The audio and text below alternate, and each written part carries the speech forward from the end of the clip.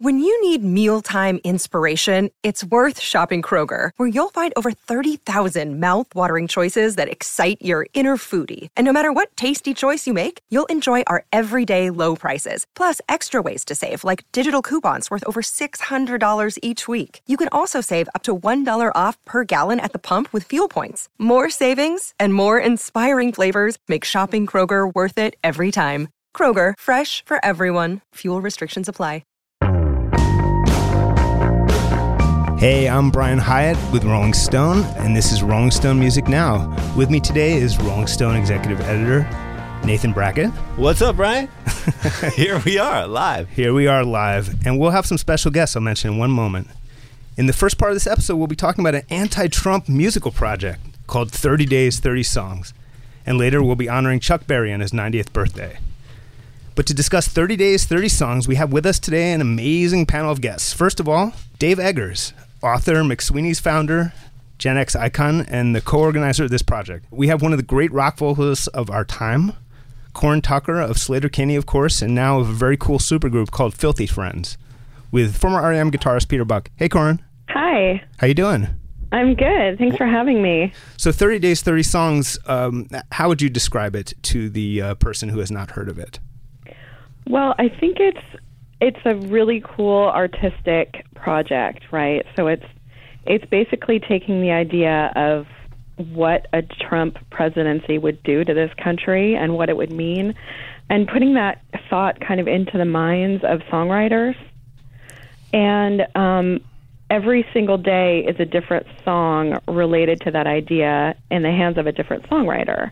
So it's a project about how awesome a Trump presidency will be. It's just catastrophic, I think it would be for our country. We knew it was one or the other. Yeah, just checking. And I mean, what was it like to write a song to order like this on a topic at a time? Well, here's the crazy thing about our song is that I actually had written it 2 years before.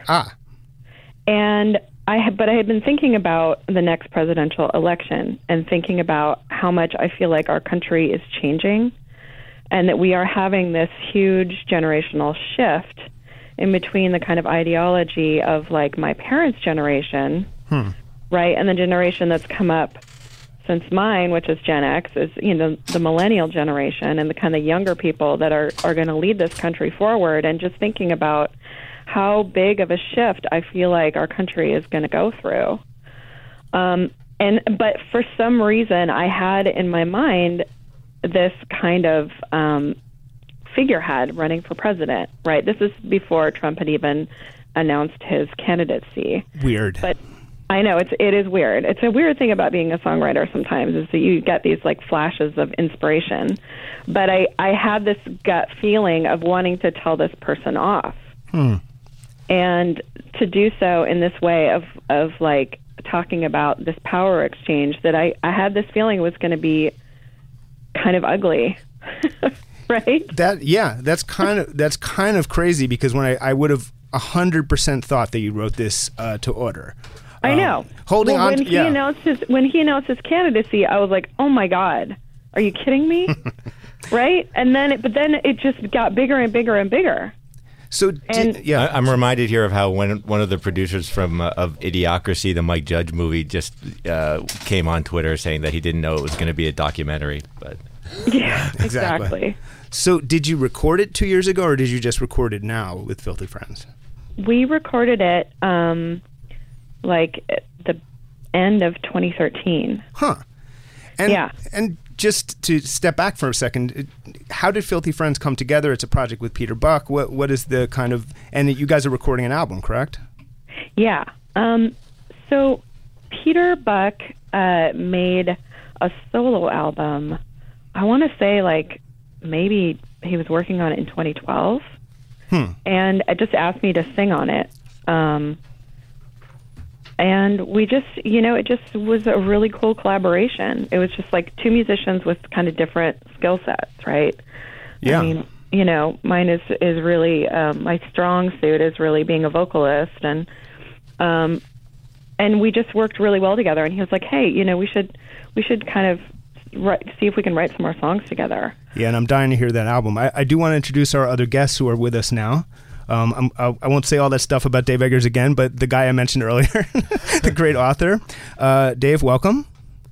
Oh, hey, thank you. Welcome to you, too. Welcome to myself. And Matt Berninger. It's the hard Can G. you hear me? It's a hard. Yes, I can. It's a hard G. Oh, good.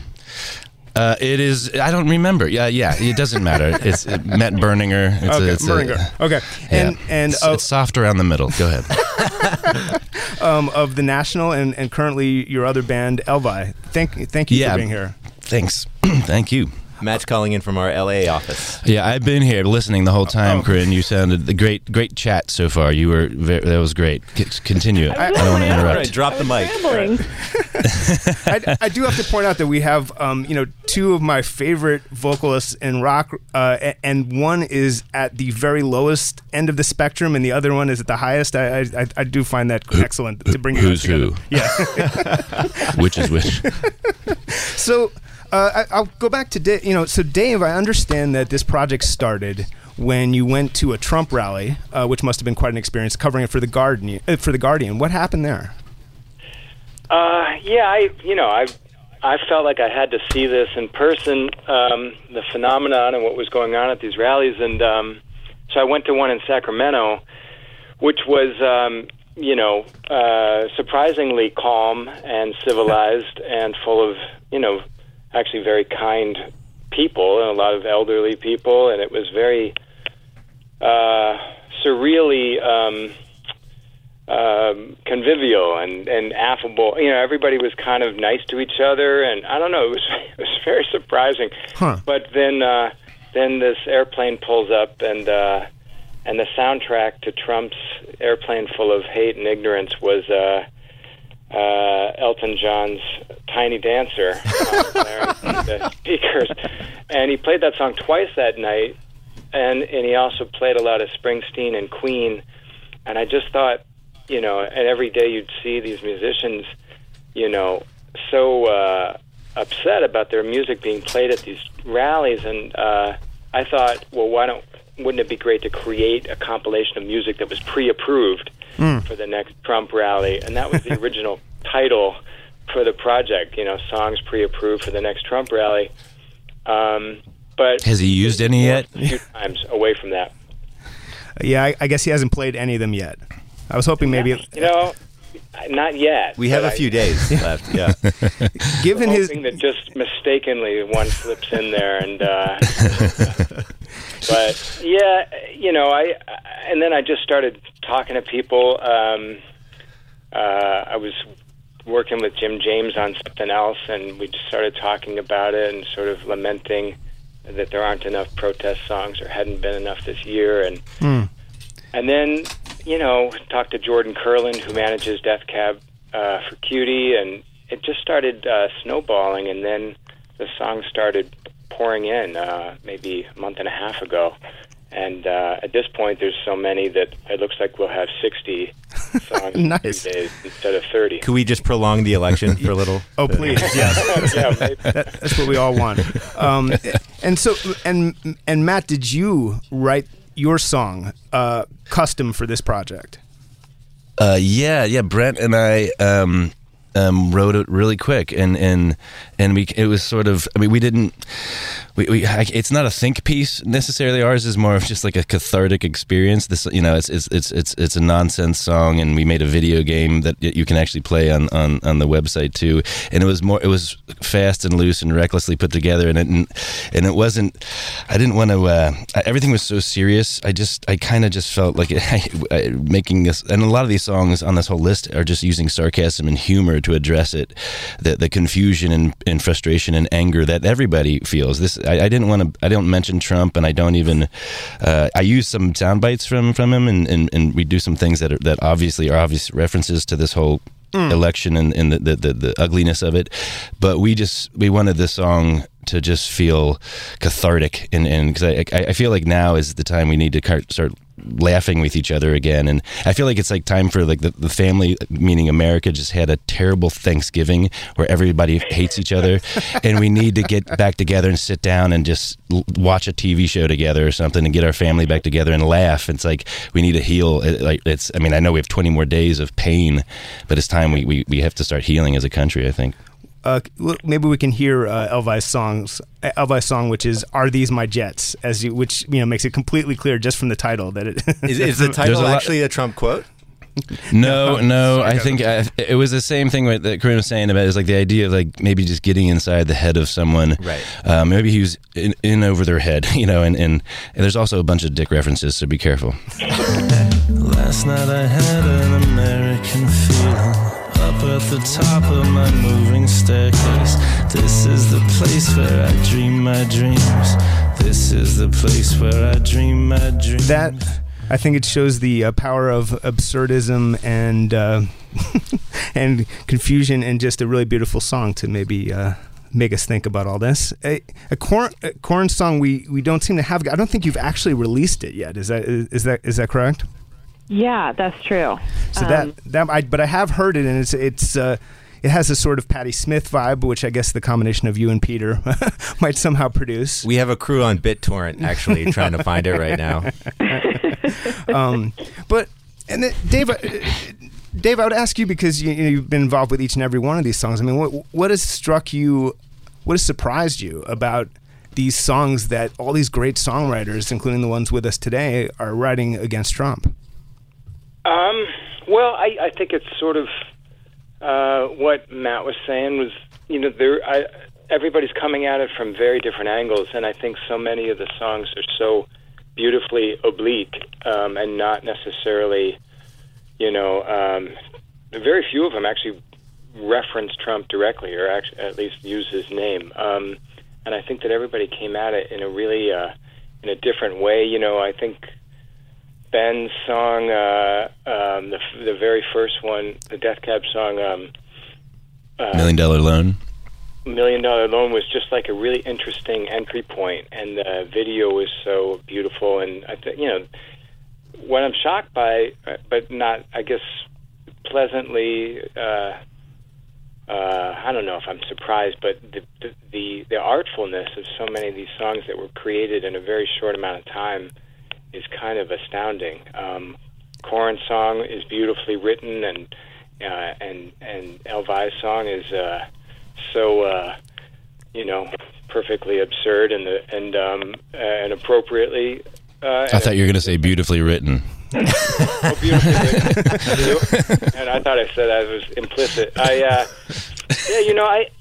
This thing was really just a notion, and then suddenly a few songs came in, and Bibi Man's song came in, and that was one of the first ones, and I thought, wow, this actually might turn into something. And now, I don't know, I think that we're at a point where everyone feels helpless or has felt helpless as this sort of steamroller of bigotry and horror has kind of overtaken the country for the last 16 months. And even though these are songs and not,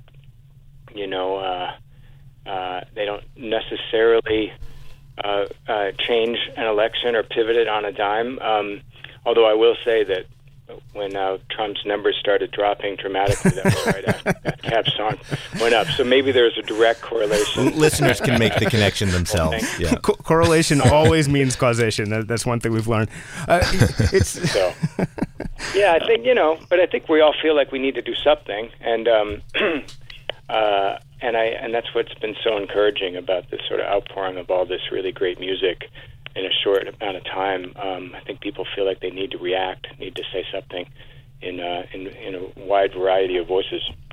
Cool. And we're going to take a break for 1 second, and we'll be right back.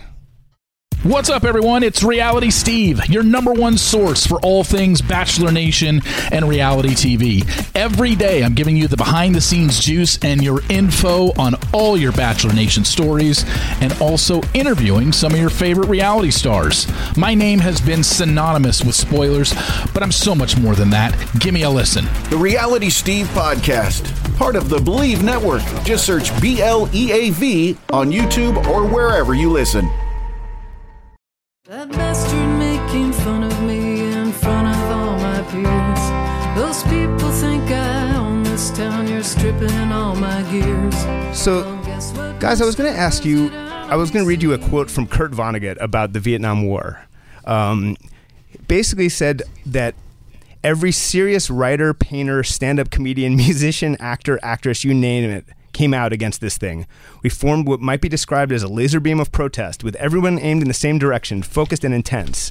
This weapon proved to have the power of a banana cream pie 3 feet in diameter when dropped from a stepladder 5 feet high. So what he's suggesting is perhaps that there's not a lot that art can do in these scenarios. So, and he may be right, he may be wrong. How would you react to that? I think that art and music does have an effect, but it's not an immediate effect, right? So, stopping something like the Vietnam War when you have like a giant war machine going and people in power already, that, definitely would take some time and some doing. But I think that, changing people's minds is not insignificant, It just takes time, I think. Go ahead, man. Yeah, it seems. I mean, you would think with the amount of political protest songs and songs of progressive, change and that have been written in America by Americans about American issues, that we'd be much further ahead than we are right now. You would. So oftentimes I wonder if like even writing any a protest song or a song of political content does any good. I think we're 50 years behind where we should be as a culture in a place, but I think maybe it does. I don't know. We'll keep trying, and I think it's it's also very cathartic. It's cathartic to whatever it is to write about the things that are bothering you, the dark parts of your fears and everything, and to make something beautiful out of what causes you, that keeps you up at night, is the reason I'm a songwriter. It helps me, it heals me. So it's for me, it's a personal thing. I don't know if it has how much of a political effect or cultural effect it has on the country, though. Well, and apathy isn't an option at all. Whether or not you think it's futile to speak out, presuming futility is just the ultimate empowerer of a dictator, an autocrat, anything. So I think that no matter how many times an artist doesn't have the power to change or hasn't proved to, or maybe we feel like it's futile, that doesn't at all invalidate the impulse. If you don't speak out, even if it's just to be counted, so that you can look back and say, well, I tried. I said something. I spoke my mind. Thousands of us did. We didn't win that one. Yeah. But we were on the right side of history. I think that explains my constant and futile tweets about Trump. But, it's interesting. I mean, what do you guys make of the way that Hillary has or has not marshaled popular music and popular culture behind her, especially compared to the way that Obama did, perhaps more aggressively and more effectively? Well, people fell in love with Obama, and that's rare. We don't always have to fall in love with our candidates. And I think that as an electorate, we often feel like we do need to. We think this is some kind of romance. And I think that can be a dangerously immature impulse to think that every candidate is our is either a messiah or our boyfriend or girlfriend. Can I say for the record, I'm a little bit in love with Hillary Clinton, and I'm not ashamed to say it. I think seeing, especially what she's what she's gone through. Yes, she has many flaws. I've got so many flaws, and I'm in love with myself, and I give myself a break. So I think she's wonderful, especially the way she's been handling what she's been facing recently, and with direct power, elegance, and I've totally got a crush on her, so I feel, and I know, and here's my other point about it. I do understand why some people just have very negative ideas of her, and they can't shake those negative ideas, and whether those negative ideas are fact or fiction, they're there, and that's so much of what is behind Trump's support group is just a hatred for her, an abstract kind of strange hatred, which I've had those hatreds for things, and so I empathize with that.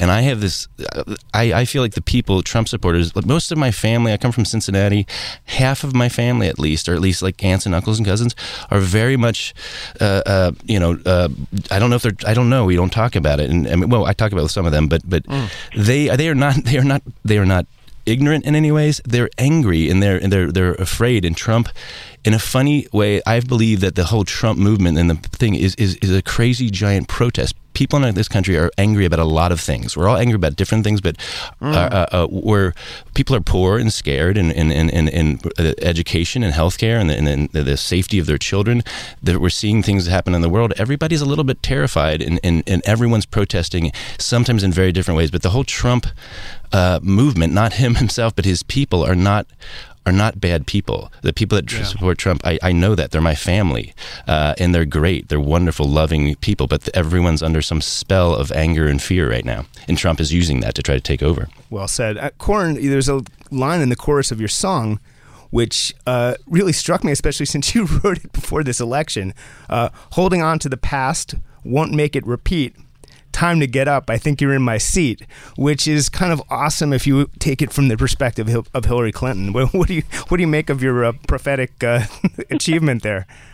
I think it's really fitting in a way that, part of what's going on in this battle is this kind of traditional mentality of Trump, and it really, it's really come down to a lot about sexual politics and about the way we think about men and women. And he is, he's incredibly sexist. He's bragged about being a sexual abuser, assaulting women. And, on the other hand, we have this incredible woman, Hillary Clinton, who's worked her whole life, to try and further the cause of women's rights. So, to me, there is this brutal and ugly power struggle going on.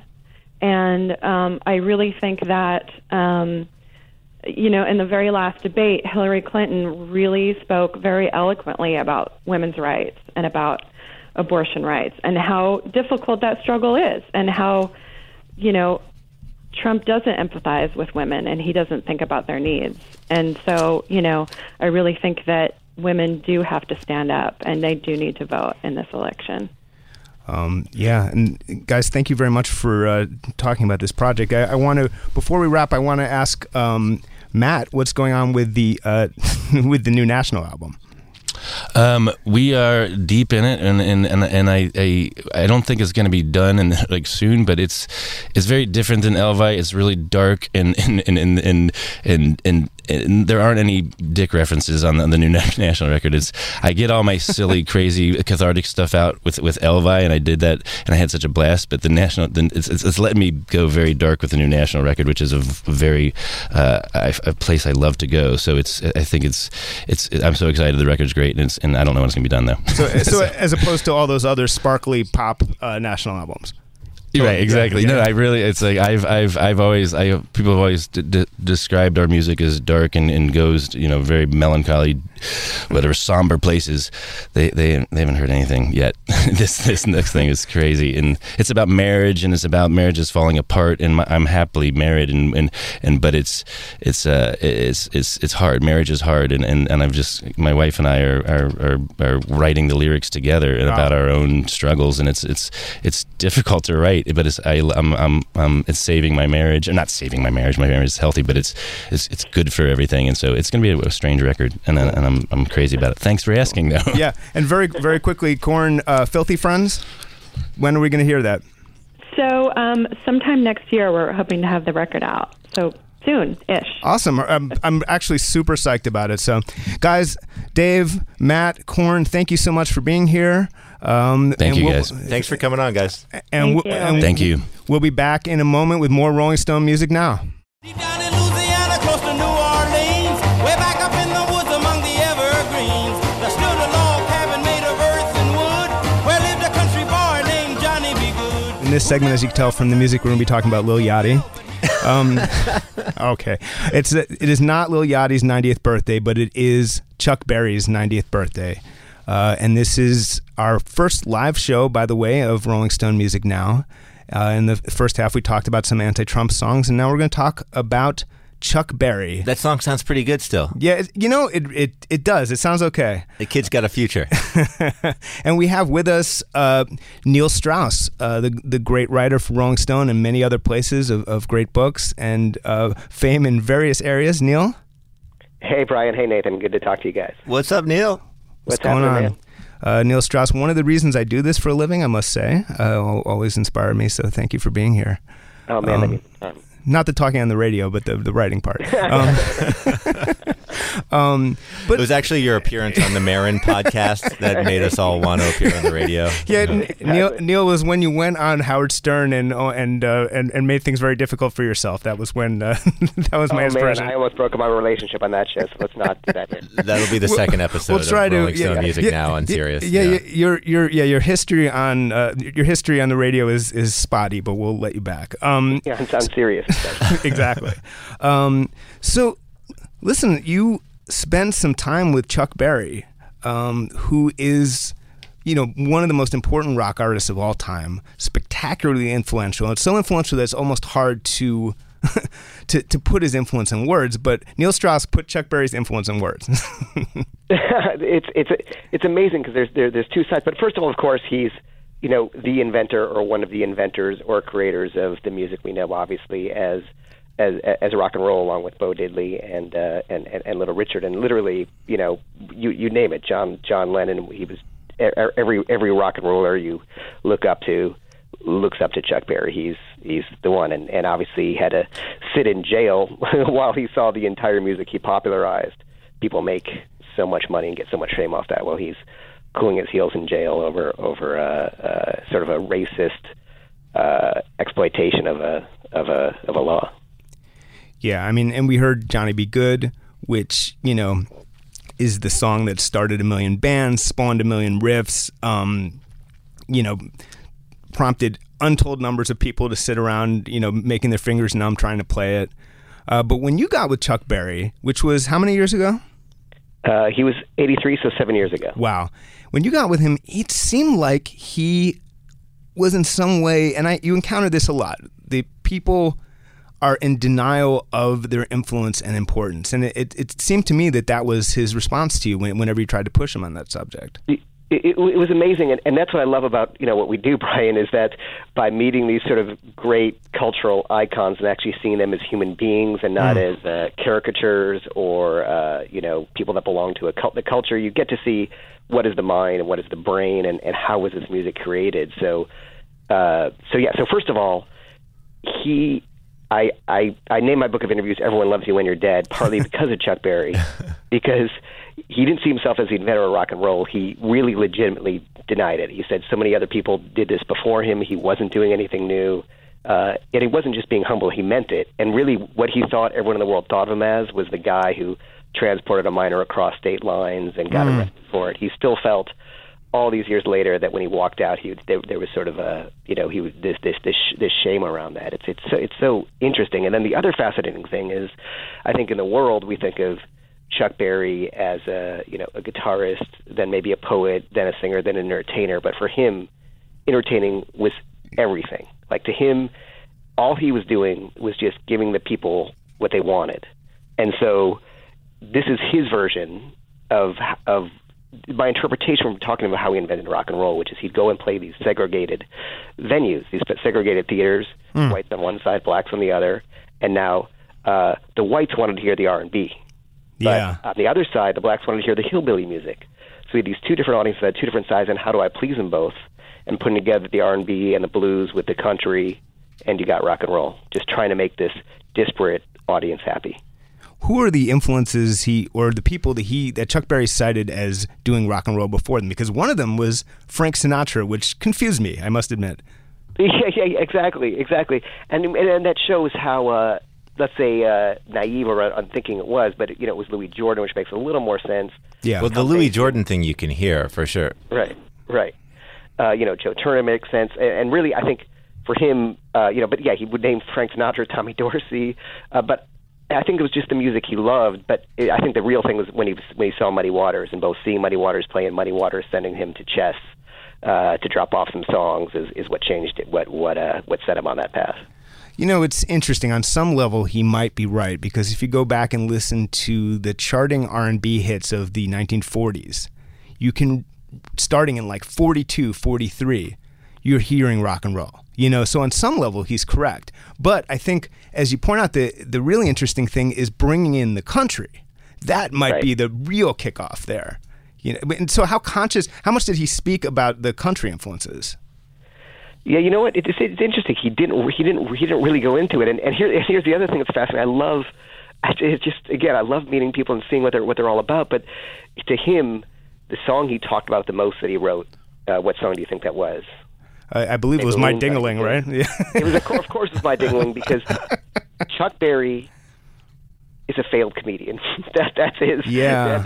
That's what he is in his mind. It's like he just wants to make people laugh. And he wants to be funny, and he wants to be a comedian. The whole interview was just half of it was him trying to crack me up. Well, and the only reason I got like the longest interview probably in Chuck Berry history, and I got to tell you how the interview started, because it's like, I was going to get there. Yeah. Well, just to throw in, like, My Ding-a-Ling was also his biggest hit, right? I mean, he got the most feedback in some way, which is a crazy irony. I mean, and for those who do not know this song, this is more or less a song about Chuck Berry's penis, basically. Right. Yeah. The early 70s, right? Novelty. Yeah. His penis in the early 70s, yeah. Not his later period of that. Which is his other obsession. This is the great Chuck Berry book that hasn't been written. He saved photographs of all his experiences and all the stories, and he wants to put it together into a book. And when you say experiences, you mean experiences. Yeah. I mean, all his sexual experiences. Yes, yeah. But yeah, I mean, so the story. But by the way, Nathan was right there, which is, yes, Chuck Berry knows the amount of the check that he got for My Ding-a-Ling, which I think was something like $250,000. So yes, it also gave him the biggest check and his only number one. Well, actually, that sends me in a different course, which is, it struck me that Chuck Berry has, in his later years, he's hurt himself in a way that's a little bit sad by turning down the big checks for the little checks. He was so interested in going on the road and getting that cash in advance, and was too suspicious to make the kind of deals that maybe would have really given him a ton of money or sustained his legacy in it, which is a little sad, isn't it? Well, yes and no, and you totally nailed it, which is that people think of Chuck Berry as this kind of cantankerous, self-sabotaging, impossible to work with guy. But here's the other narrative, and let's keep in mind that, first of all, what you say is true. But he's also, it's not like money is his goal. He's never sold T-shirts at concerts. He's never sold music at concerts. He's never sold any merchandise at concerts, despite his band saying, like, what are you doing? But he has the way he does things. And this explains Chuck Berry, because, again, he has such a reputation as, just cantankerous and tough to deal with, which is, playing music in the time he was playing music, all you do is you get ripped off. And Chuck Berry's a learner. And so every time someone would rip him off, not pay him, he'd set a new rule. So by the time you're 90, you've got thousands of rules, and they're really hard to work with, and each comes from one specific bad experience. Is it just about? Is it also about control too? I mean, he wouldn't sell T-shirts because he wants to do it all himself. Yeah, it's probably true if one person rips him off selling something where he's not there, right? But I guess he could make the choice to go there and sell it himself after the show. But I think you're right. But yeah, let's start at the beginning, which is you show up at this club, and what happened from there? Yeah, so I'm told, and again, like I think, and as Nathan knows, who's been my editor at Rolling Stone for so long, when you're doing some of these stories with these sort of unreachable icons, you might work for, it was probably like 6 months to a year working to get a possibility to talk with Chuck. We didn't even know what happened because he doesn't do interviews, and I was told finally that he would look at me. So literally, yeah. Yeah, and it was very likely that, and again, it's the St. Louis, it was very likely that at the club Blueberry Hill, it was very likely that within 5 minutes he would walk out. There was a 5% chance. And so you prepare for it. You just go there and you kind of hope that somehow this is going to work. And have you been in that situation, Brian? I have. I haven't had as many of this sort of like the Van Morrisons of the world. Hi, Van, if you're out there. Van Morrisons of the world who are, supposedly horrifying and impossible to interview and stuff like that. I've tried to avoid those out of fear. But yeah, no, I mean, certainly I've had things where it's like you show up and, they might like you, they might not, if, I've had publicists say, I'm going to check in at 30 minutes and don't be hurt if they're just like, yeah, we're done. Let's just take a wait and see approach. So yeah, sorry, go on, Neil. We really should do an episode about like the art of the interview and how you keep a publicist away from an interview. Yeah, but yes, we should, but we should make sure somehow that no publicist can hear it. If we can just figure that out, then yeah. Love you, publicist. Yeah, okay, so walk in, and the first thing he says is he starts giving me shit for being late. And now, however, I'm 2 minutes early. So right away, and there's a big lecture about how he worked at Kroger's, and when the store opened, you were there, and if you were a minute late, you didn't get paid. And so he's like, what do you mean? You kind of got to just you're not going to argue with him. You just sort of accept it. So you're in his reality. Next thing he says is, can I see the list of questions? So what would you do in that situation, Brian? I would claim to have no list, which often is the case, by the way. So right, yeah. I have one. It's in my back pocket, but I never look at it. So I get out of that and say, hey, it's just more about having a conversation. Next thing is he wants to, so he's really, really reluctant, and he's asking all these questions about how to trust me.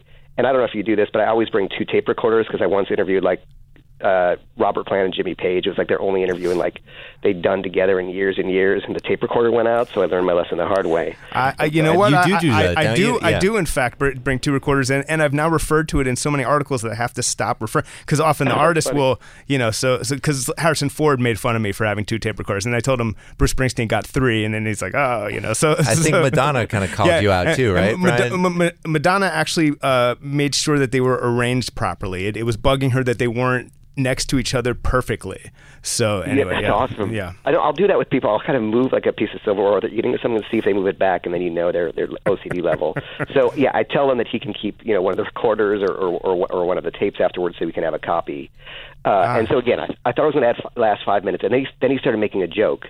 I laughed at the joke. I added to the joke, basically the joke, and it was kind of interesting because it says about his personality and how he was playing in the casinos and playing slot machines that had 4 jackpots, and he thought, can I see 5? Can I get 5 jackpots? And I wonder if there's anything bigger. If you can raise the roof off a show, or get this. Is there anything bigger? I want it all. And so we joked around about that. As soon as I laughed at his jokes, he removes his sunglasses.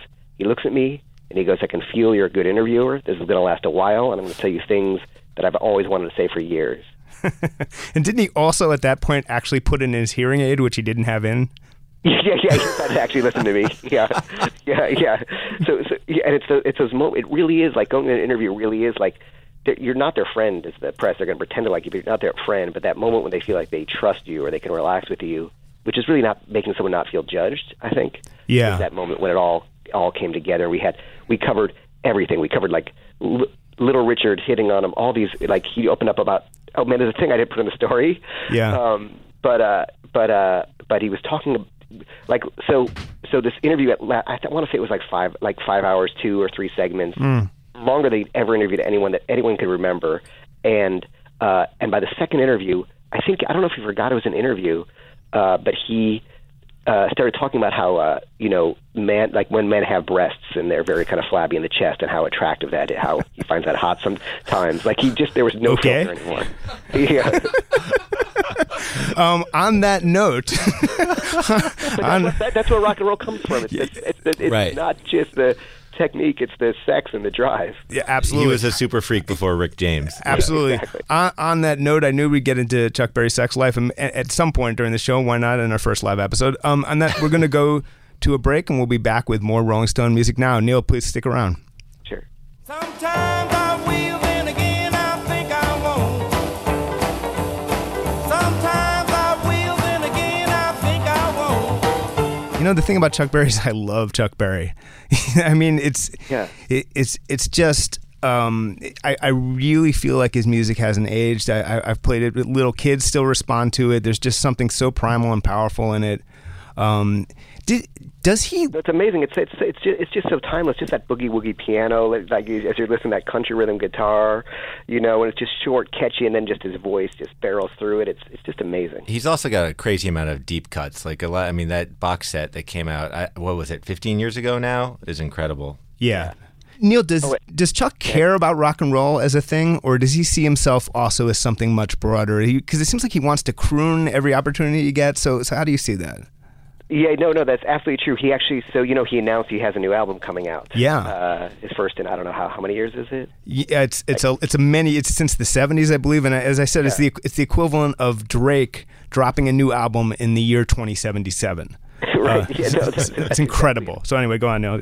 So he played me like 8 new songs, and you're absolutely right. And again, it's so funny because people have people are so close to themselves that they don't see their own legacy or their relationship with their legacy, and the things they regret are things that people don't think of anymore. So we played these new songs, and most of them were sort of like, a lot of them were spoken word pieces, because he really thinks of himself as, is a poet, and his original songs came from poems that he had written.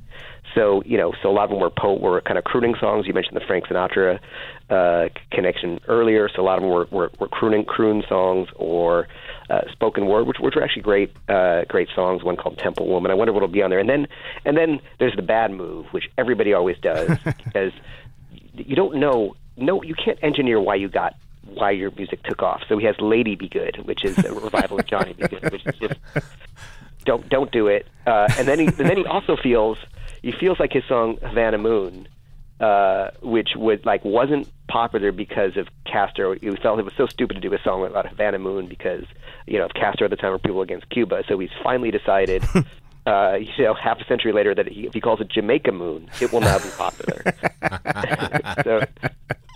And then there's a great song that I really like called Loco Joe, which is kind of like that, which is more of like a great kind of humorous rocker. And there's one called The Big Boys, which is a bit of a throwback. But I wonder how many will be on the album. But it was a mix of like those 3 things he does: the crooning, the rocking, and the poetry.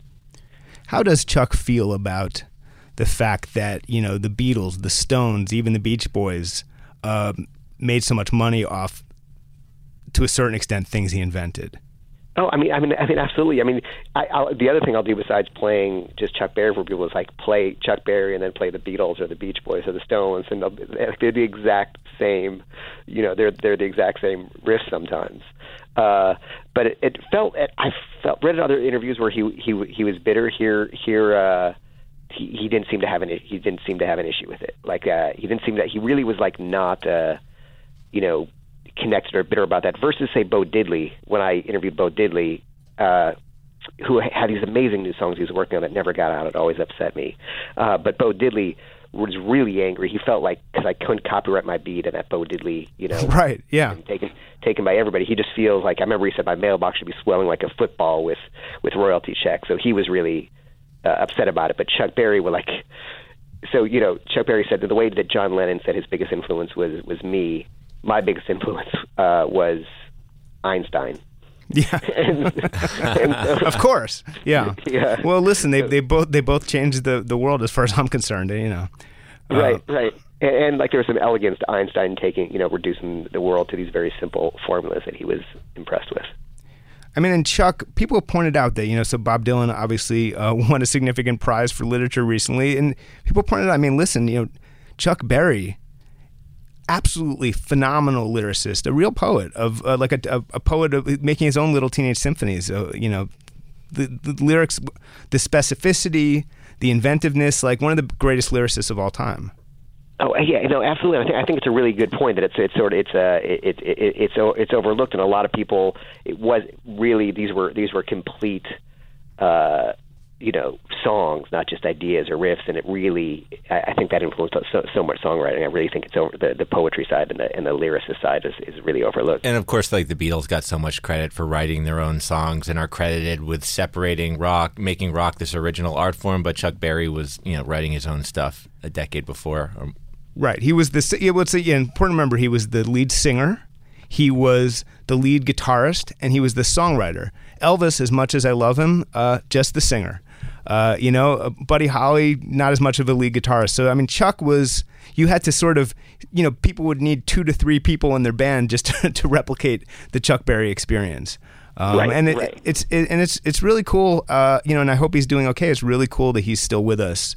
It's almost like he's a pop cultural time traveler, that he's still around in this age of, Drake and Lil Yachty, and yes, Chuck Berry's releasing a new album. And I mean that's what's amazing of the 3 pioneers of rock and roll, and again, working for Rolling Stone, to actually get to meet them is insane. But I mean, 2 of them are still with us. We lost Bo Diddley, but Little Richard is just hanging on, and wasn't doing well when I interviewed him, and Chuck Berry is 90 and you can go see him at Blueberry Hill in St. Louis, I think, any time. And it's everybody loves you when you're dead, and as you named your book, it's important to give some love to these icons, to these people who formed the music and the culture that we still have while they're around. So this is a chance to do that, and Neil, you were nice enough to call in and give us a chance to do that. So thank you. All right, thanks. Have a good rest of the show, and congrats on the first episode. Thank you. And you can go read Neil Strauss and a whole lot of other stuff at rollingstone.com. And this was our first live episode of Rolling Stone Music Now. I've been Brian Hyatt, and we had Nathan Brackett. We did it. And we did it. And thanks very much for being here. Thanks for listening.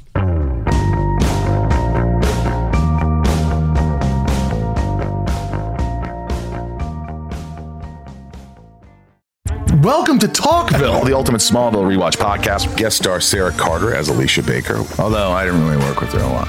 But Tom did, and they had some real big smoochy scenes. Yeah. Can we talk about that? Could there be any more sex? What was a 3-page makeout scene that just kept going? Good Lord, we get it. They have chemistry. Jump in now or catch up on any of the past seasons of Talkville on YouTube or wherever you listen.